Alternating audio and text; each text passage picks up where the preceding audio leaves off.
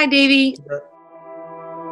Obviously, the news today with Juan Soto testing positive for COVID-19, just what a unfortunate situation it is for you and the team, and how real does it make what you guys are dealing with this whole season in terms of, any player at any time could go on the COVID list? When you get that kind of news, obviously your first concern is for Juan, but then do you start worrying about yourself? Do you worry about others? So, Davey, when do you anticipate getting your next round of results? Does this take any of the joy out of opening day? Because obviously this is a very serious situation. It's the coronavirus. We're very happy that Juan is asymptomatic, but does it put a damper on this day? Should fans be worried? Should teams be worried that this won't be the last time this amount of players get infected in one team? How confident are you from 1 to 10 that you feel like this Major League Baseball season will complete itself, where you'll have a full season? Has anyone opted out today on your team? What is your advice to the next manager that has to deal with a star player that tests positive right before you're starting a game? What is the threshold to stop the season now that it's actually started? Like, what is the breaking point for either the commissioner or those involved to decide that the season should be stopped? These are the types of questions Washington Nationals manager Davey Martinez has been fielding from reporters since the Major League Baseball season kicked off a little over a week ago. But on Monday, things really changed. A number of the Miami Marlins tested positive for COVID-19, and Major League Baseball said the team's game against the Baltimore Orioles is off. News broke that the Miami Marlins season had been put on hold as the virus had spread throughout the team, resulting in 18 positive tests. We take you back to Washington. When you see what has happened with the Marlins and the domino effect of all that, what does that make you think? Does it leave you concerned about how this stuff can spread and how it does take time to find out for sure who else has it and what kind of effect that can have, not just on one team, but really across the whole league? My level of concern went from about an 8 to a 12. It hits home now that, you see half a team get infected and go from one city to another. So for me, this is my family, and I worry about these guys. I worry about everybody around us. I don't want anybody to get sick. So this is definitely a big concern. Later that afternoon, the Marlins-Orioles series was postponed, as was the Yankees-Phillies series. The Marlins remained in Philadelphia and were tested daily. The following day, Dr. Anthony Fauci commented on the outbreak on ABC's Good Morning America. Well, first of all, I'm concerned. I hope the play is all right. I heard about a dozen of them have gotten infected. Even though they're young, vigorous, and very healthy, I hope they're okay. But you just have to watch this. This could put it in danger. I don't believe they need to stop, but we just need to follow this and see what happens with other teams on a day-by-day basis. And as the positive tests continue to increase, baseball tries to adjust their schedule and protocol. Now, ESPN reports that league officials may require a compliance officer to travel with teams to ensure players and staff properly follow the league's protocol. 1 week into the season, we discuss what is happening in Major League Baseball with epidemiologist Zachary Binney and baseball writer Susan Slusser on the Sports on Pause podcast. Susan Slusser is one of the most accomplished baseball writers in North America. She's been the A's beat writer for the San Francisco Chronicle since 1999.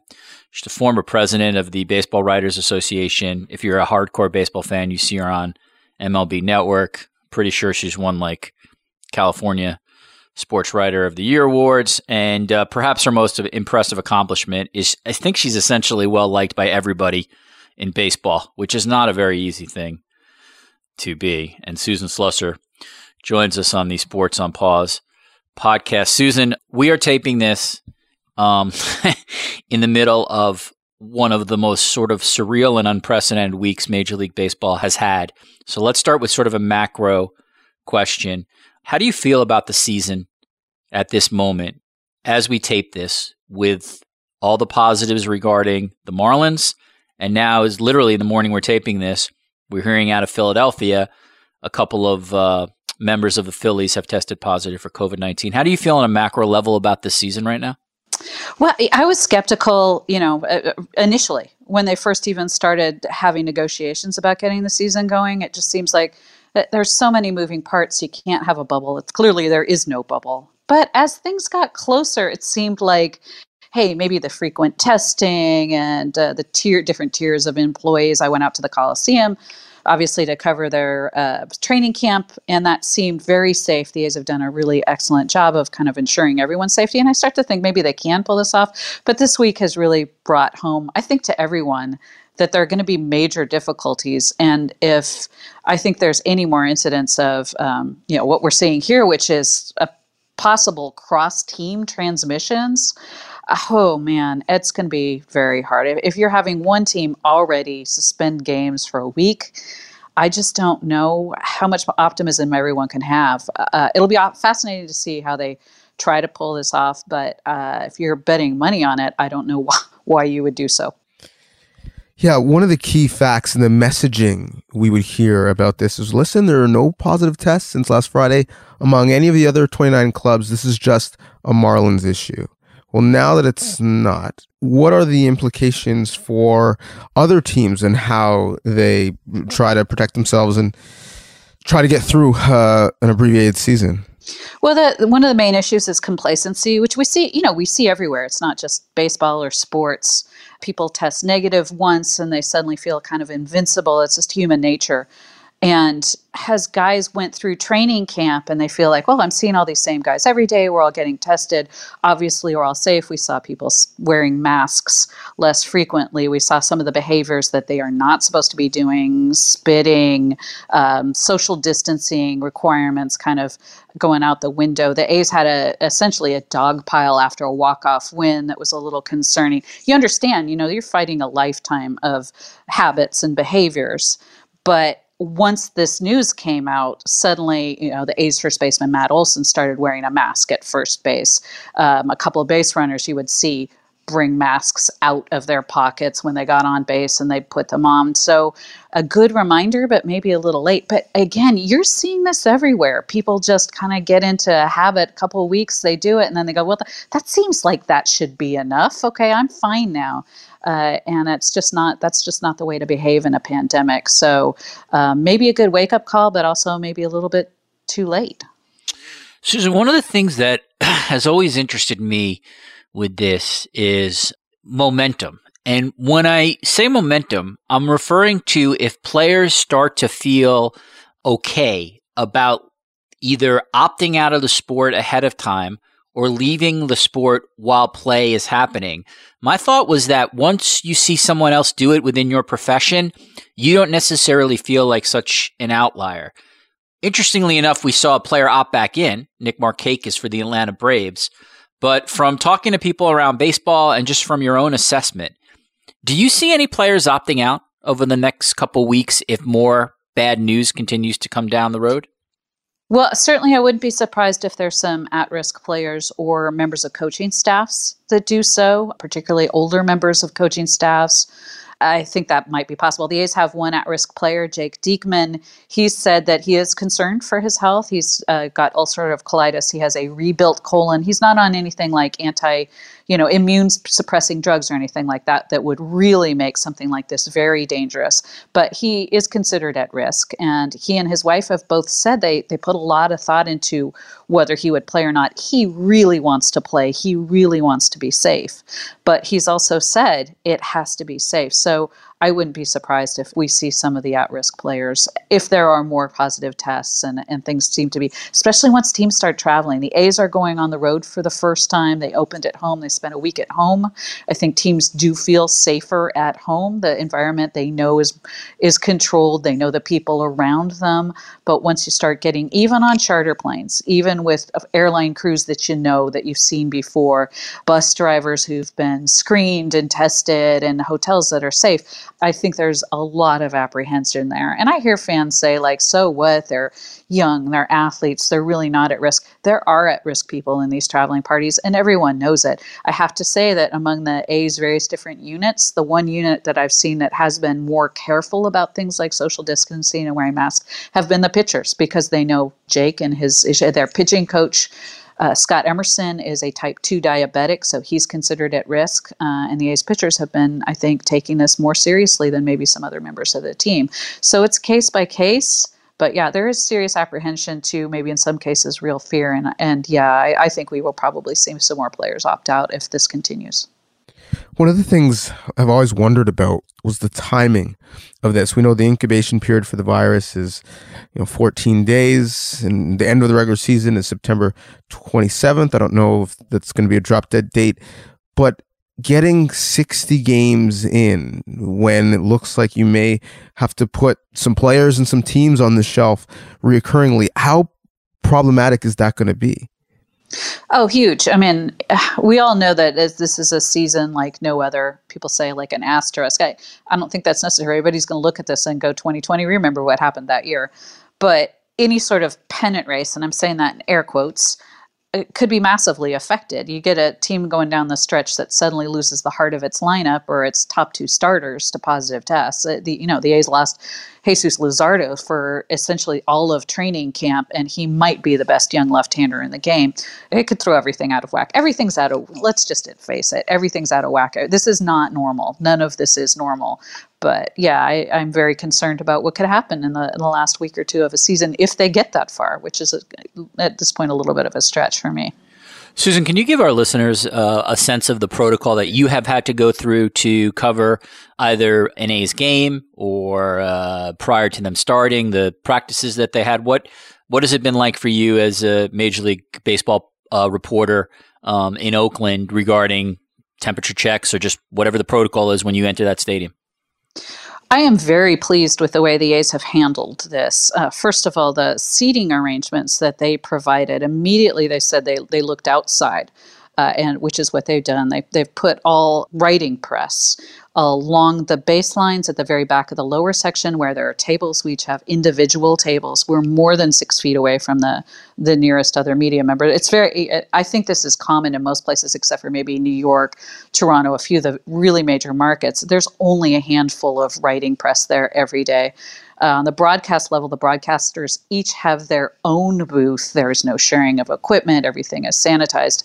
In our area, everything is sanitized every day. There are jugs and jugs of hand sanitizer everywhere. There's gloves, there are masks. Masks are required for anyone and everyone that goes into the stadium. The only time you can take them off is to eat or drink. And people seem to be following that for the most part pretty strenuously. And yes, there are temperature checks and questions that you have to ask to get into the stadium. Have you been in contact with anyone who has tested positive? How are your physical conditions? How are you feeling? The A's offered for all Tier 3 employees, including members of the media, which who are considered Tier 3, even though we're not employees, they offered us testing once per homestand or right before the homestand, and they encouraged the beat writers who would be there every day to do so. So I did that. So they have on record that you have negative tests. There's an app that shows whether you if you've been tested and what your results are. So they've made it pretty easy, and I do feel safe there. But kind of like the players, were I to go on the road, I am apprehensive about what would be going on at the next park and on the actual road and getting wherever. So that's kind of the wild card. But I really applaud what the A's have done when it comes to that. And it's all boxed meals, which is, everybody's used to hanging out in the press room, with scouts and telling stories and eating for half an hour or so before the game starts. And now it's just sort of a sandwich and some chips before games. But they've even done a good job with that. It's been a nice variety, and I don't eat meat, and they've taken care of that. So I can't complain. And usually I like to complain. So that's a change for me too. The Yankees have made a change. They've decided to travel with their own clubhouse staff to Philadelphia because they didn't trust the visiting clubhouse staff. Do you think measures like that may just become commonplace? I don't know. The real issue probably isn't necessarily the staffs. And all the clubhouse staffs that I know in baseball are so professional and work so hard. These are the people that are there way before anyone else and leave way after everyone else. It's sometimes a 24-hour-a-day job. They're fabulous. It's maybe more like the sanitation companies that come in and making sure they're doing a good job. Ancillary kind of personnel that I think teams might be a little bit more worried about. I don't think there's really anybody that feels like the clubhouse staffs are falling down. But yes, I think teams probably feel safer with their own people around them, no matter what. So I do think that that's a nice move. But I don't think that anybody necessarily would be faulting other people's clubhouse staffs. This originally happened to the Marlins, a franchise that, at times has been a running joke. And if it was the Yankees or the Dodgers or a legit contender, or now if Philadelphia is really impacted moving forward, does that change the conversation and the way we would view this issue? Maybe. I think you look at the vast majority of Major League Baseball players are young men in their 20s, mid-20s, which is a population we've seen around the country tends to be a little riskier in their behaviors during this time. So it could happen to everyone. And of course, the Marlins are in a hot spot where they're located. So maybe not necessarily a surprise there. I don't think it's, much as we all like to joke about the Marlins, I don't think it has really anything to do with the fact that it's that franchise and they've had some dysfunction there. There are plenty of Major League teams that are dysfunctional. So I think that it's really more just their location and just the general population of baseball players in the age range. I do think contenders, probably teams that are expected to contend, have more reason to be extremely safe. And the A's have discussed that. They've said, we feel like this is a good team that has a really good chance of going all the way. It's only 2 months. We can't leave the hotel rooms. We have to be incredibly careful. We have to follow all the procedures, walk-off behavior aside. And I think that might be the difference. I think teams that feel like they have a shot at it this year, whether or not it's considered a legitimate year, they're probably going to be more careful. Susan, on this podcast, we've talked to a lot of epidemiologists and scientists, and from their perspective and the kind of reading that Donnovan and I have done, and this is certainly just an opinion from me, and I want to get an opinion from you, it seems inconceivable that we'll see any kind of fans this year in 2020. I know a couple of teams like the Reds have sort of thrown out there, can we get 10,000, 20,000 people in the stadium? That seems inconceivable. What really now becomes a surreal situation is, what does it mean in 2021? And so much of that, of course, will be answered by where the virus is and what the rates are and what the spread is. But from talking to people either in the A's administration or talking to people around baseball, Susan, have you gotten any kind of sense as to what the thinking might be regarding fans returning to baseball stadiums? It just really is going to depend so much on local restrictions. I was shocked at when first the training camps opened and the Texas teams were both talking about having fans in the seats when the season started, when no other teams possibly could, which seems very unfair. It seems the NFL said either, all teams or no teams, because that's potentially a massive advantage if you've got your home fans and nobody else does. But of course, then immediately Texas became a hotspot. So it's kind of impossible to say. But I checked in with MLB at that point because people with the A's were pretty irate at the idea that the Astros in particular might have some sort of home field advantage. Nobody else in the division did, well, except for, the Rangers. And MLB said, look, we have to follow what governors are saying and what local ordinances are saying. This really isn't up to us. So, there's no better example of that than Toronto. So I don't know. But it does seem foolhardy to even think that anybody could have fans in the seats. I know the NBA has kind of kicked some things around and looking into all sorts of different safety procedures. But why you would do that in the middle of a pandemic is absolutely beyond me. So we had the Marlins deciding they were going to play a game when they probably shouldn't have. The Nationals deciding on their own that they weren't going to play a game. The commissioner hasn't really taken the reins, and you think the way he would. How much of all of this falls at the feet of Rob Manfred? An enormous amount. I don't know how a team could decide kind of unilaterally to go essentially against the protocols MLB and the union put in place. It seems to me like Manfred should step in at that point and come down very hard on them for doing that. I mean, it's obviously they put another team at risk in doing so. And that's exactly what he is supposed to be doing. This isn't an easy situation. I'm not going to make any excuses for the commissioner because he needs to be out front. Essentially went all day before he addressed any of this. And that really should have been different. But it's really an impossible situation. So much of this is beyond anyone's control and it's unprecedented. So I have a little bit of sympathy. But when something like that clearly needs to be addressed, MLB has to be out in front of it really pronto, and they haven't been. No, they haven't. You've been out in front of this story. Continue to do the great reporting and keeping them accountable at Susan Slusser. So you can find her on Twitter, SLUSSER. And for the A's fans listening, and there are many in Canada, more than you'd think, she's the author of 100 Things A's, which you can find from Triumph Books on triumphbooks.com. Susan, thank you once again for your time. Fantastic, guys. Thanks so much for having me.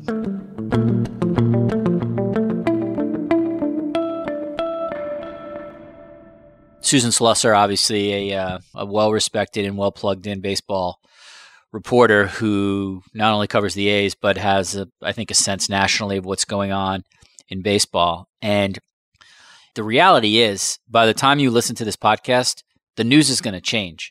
And we have no idea how the news is going to change. We certainly hope that the Marlins and the Phillies are playing regularly, but by the time you hear this podcast, it would not surprise me at all if those teams got shut down for a week or if another team had a couple positive tests.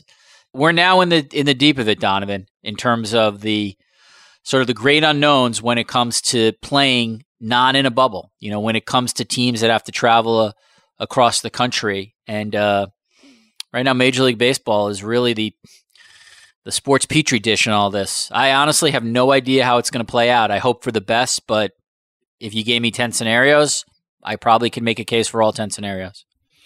Yeah, and full disclosure, we taped these two interviews a couple hours apart, and from when we taped one in the morning and another in the afternoon, news has changed. News is probably going to change between the time we end this conversation to when our super producer, Amol Delic, edits it and when it's put out to you. Things are so fluid that in the course of us taping this right now, as I was trying to deliver a transition, I got a text from you, Richard, showing me that Phillies and Blue Jays is canceled this weekend, as per Ben Nicholson-Smith.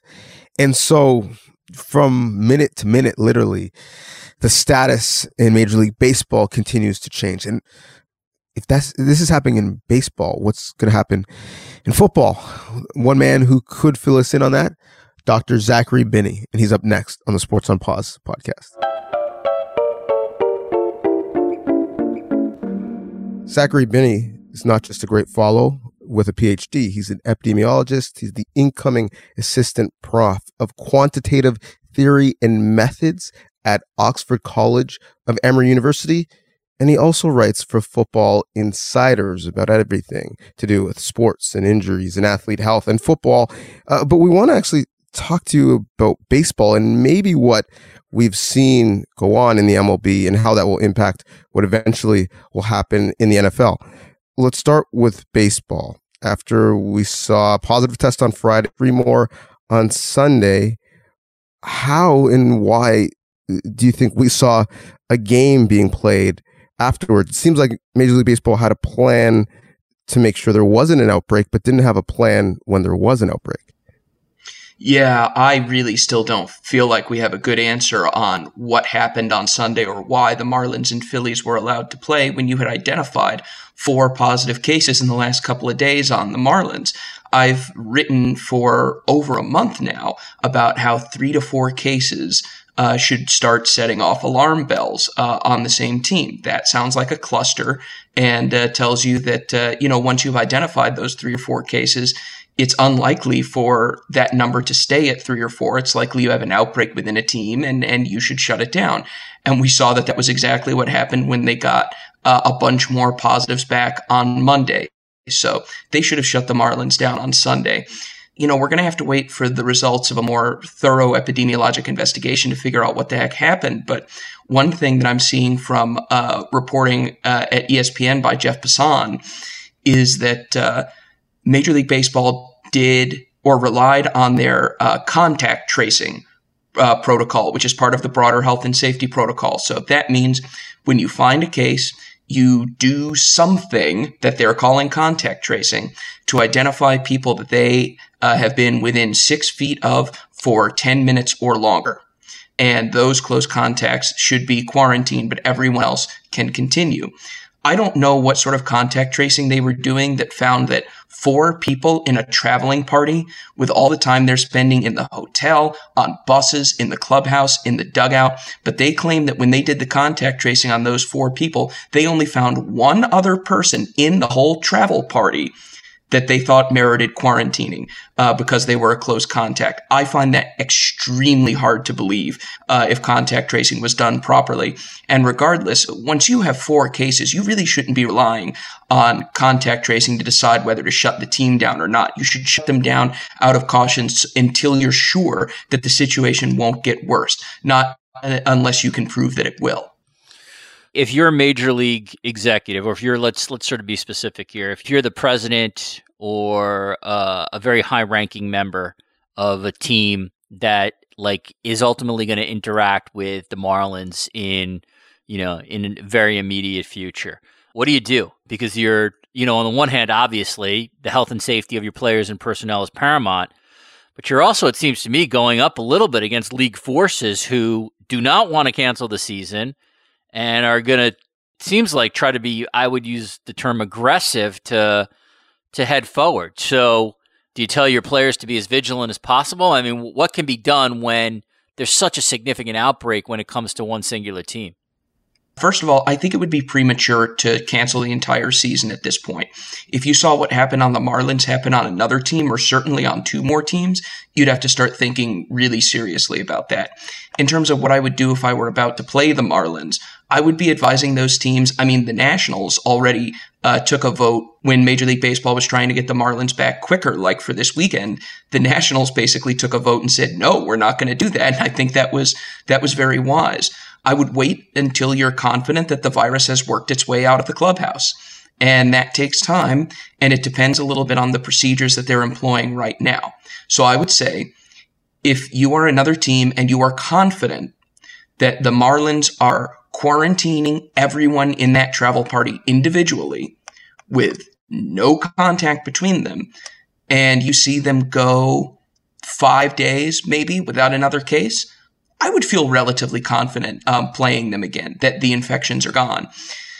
But, if MLB tries to force them back sooner than that, then I think you have to think very seriously about the health and safety of your own players and staff, and your visiting clubhouse attendants, by the way, if they're coming to play you in your town, and the health of your hotel staff and your communities and your own families.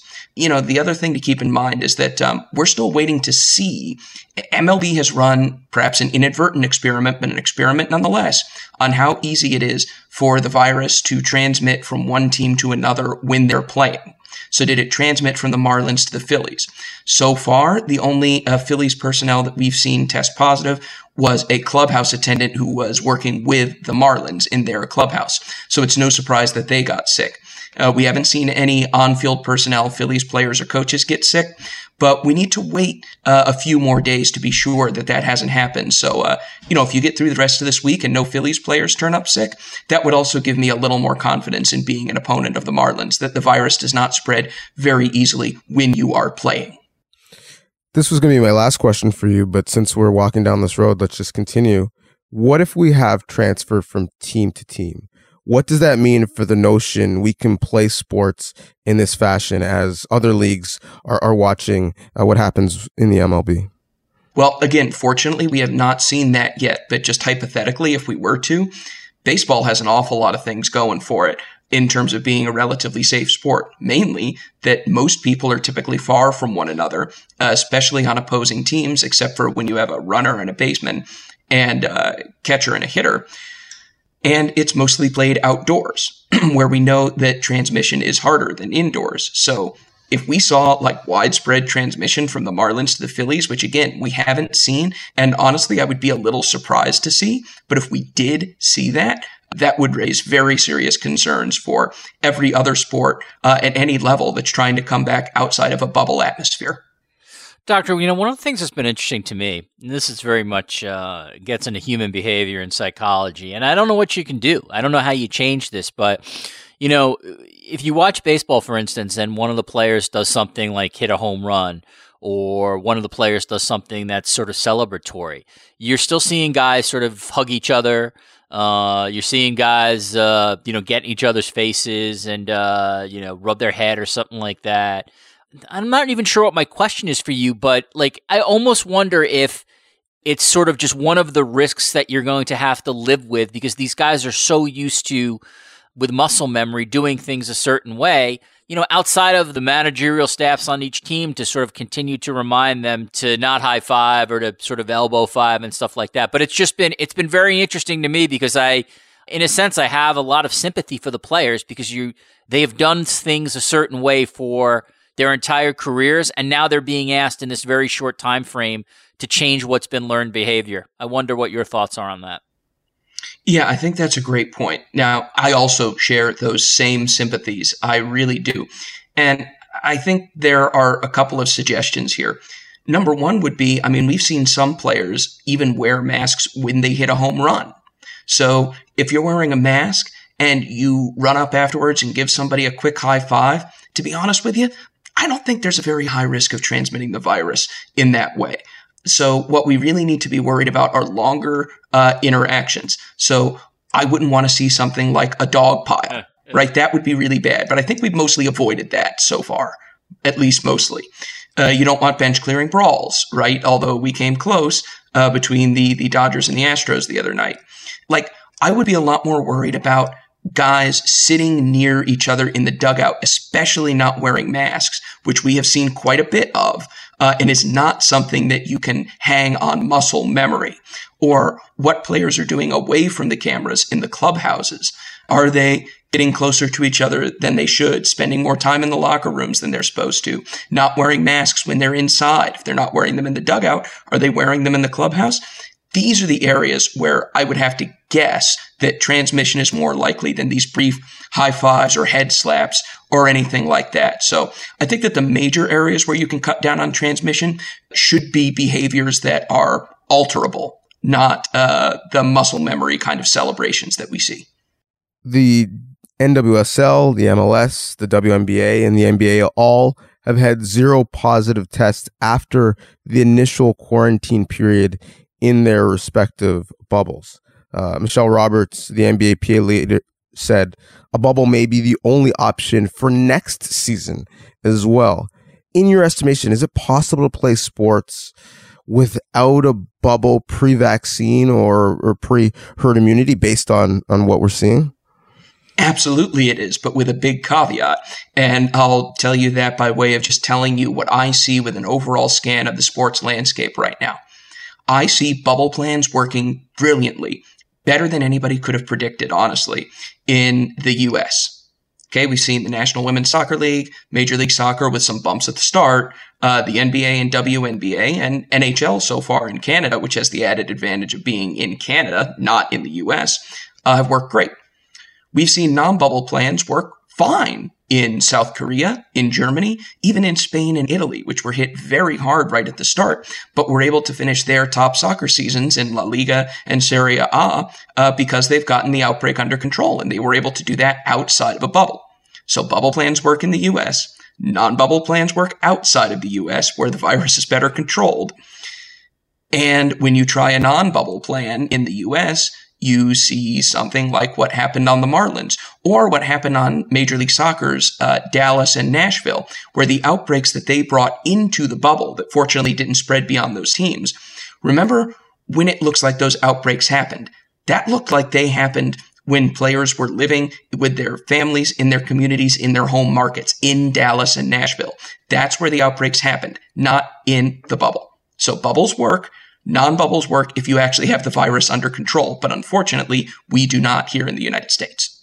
MLB was actually the first league to suggest a bubble. The framing at the time was a biosphere, and the thought at the time was it kind of felt absurd. But now, the level of crisis in some ways is actually worse than it was back then, and we're seeing obviously bubbles, as you mentioned, working in other leagues in North America. Given the benefit of hindsight, would have made more sense for baseball to have a biosphere bubble, whatever you want to call it, in Florida and or Arizona at training facilities where there was high cases, or to have teams return back to their home markets but have the travel all over the United States? Well, it's easy for me to sit here and say, you should have had a bubble, right? But there were a lot of good reasons for trying to avoid doing a bubble, and for completely understandable reasons. It's psychologically and emotionally taxing for players, especially if they have to be away from their families, and staff members, by the way, who are not getting paid even nearly as much as the players to be away from their families for weeks or months at a time. That stinks. It's expensive. It's logistically difficult. If you can play outside of a bubble, obviously that's what you'd prefer. And I'm sure the hope from MLB was probably that the U.S. would not look nearly this bad, that we'd look a lot more like Germany by this point. And in a sane world, that would have been a reasonable assumption. But unfortunately, that is not what happened. And people need to understand that when you're making any plans right now, the watchword is flexibility. You may think you have a solid plan based on your prediction of what's going to happen with the virus, but we don't really know. And you need to be flexible and recognize when your plan may not work. I think that college football here is facing a very similar problem. One last one for me, and that is as we head to the landscape, the biggest sports league in North America is the National Football League. There's so much money on the line. And as we tape this with you, Doctor, we're starting to see some players opt out. Now, I don't think in the end that's going to be a majority of the players, but it's certainly been an interesting story that we've already seen 15 or 20 players make the decision that they're not going to play this year. From an epidemiology perspective, game is played outdoors, but the game is played in very close contact in quarters with players tackling each other, breathing on each other, scratching each other, etc. There's travel issues in the same way there's issues with Major League Baseball. And it's also played in the fall and winter, where you talk to epidemiologists and scientists, they sort of believe that with flu season, it proposes challenges. As on a macro perspective, what significant concerns would you have regarding the National Football League this year? First of all, on players opting out, I'm not going to fault a guy for saying he wants to play and he thinks the risk is worth it. I'm not going to fault a guy for saying he doesn't want to play. He doesn't think the risk is worth it. I think it's a very personal decision when deciding whether to participate in the NFL season or not. And I'm not going to knock a guy either way. So that out of the way. The NFL is essentially trying to run MLB's playbook. The issue that I think they may run into is you saw how fast this virus spread through a baseball clubhouse. Honestly, this was off the charts bad in terms of what I had expected, in terms of its ability to spread through an MLB team. You would have to suspect that if the virus gets into an NFL team and sparks an outbreak, it's going to look way worse because there are more people and more contact. And so that provides a more fertile ground for the virus to move around and whip through a team. And so you have to be very afraid about that. And what it's really going to rely on is keeping the virus out of the clubhouse in the first place. And that is going to require nearly perfect avoidance of risky behavior by lots and lots of people. 150 or 200 people per team, thousands league-wide for 4 or 5 months. I think it's a tall order. I think the NFL is hoping that they can make it happen, that the discipline will be there. But I worry, especially in markets that have a lot of virus, where it only takes 1 or 2 guys freelancing and doing what they're not supposed to do to maybe bring the virus in, especially if you're only testing every couple of days. If a guy is walking around an NFL clubhouse for 2 days, able to transmit the virus and doesn't know it because he's asymptomatic, depending on if that time stretches over a game or if it stretches over a contact practice or a team meeting where guys let their guard down and aren't wearing masks, that could be quite disastrous. And so I think in markets with a lot of virus, you have to recognize that that's a very real possibility. The other thing is the ability of it to spread to opponents, I think is going to be much higher than it is in baseball. So even if we don't see the virus spread to the Phillies, which again, I think is a reasonable thing that we could see, that's certainly no guarantee that it wouldn't be able to jump from one club to another in the NFL. Yeah, the worry is not even enough players being diligent. You need their families, the people who are in their homes, to be diligent as well. I'm getting invites to so many NFL fantasy leagues, and I'm just wondering, one, how many players are going to be left to choose by the time we get to that point? And is there going to be a league left over? If there is, we will be looking for your work with Football Insiders, and we can go to NFLinjuryanalytics.com for your work there. The follow is at @ZBinny_NFL_INJ. I'm hoping that I'm reading you this fall and not talking to you this fall. That would mean that we're in a really good place. Thank you so much for giving us your perspective once again. Absolutely. My pleasure, guys. Take care and stay safe, and good luck with the opening in Toronto here.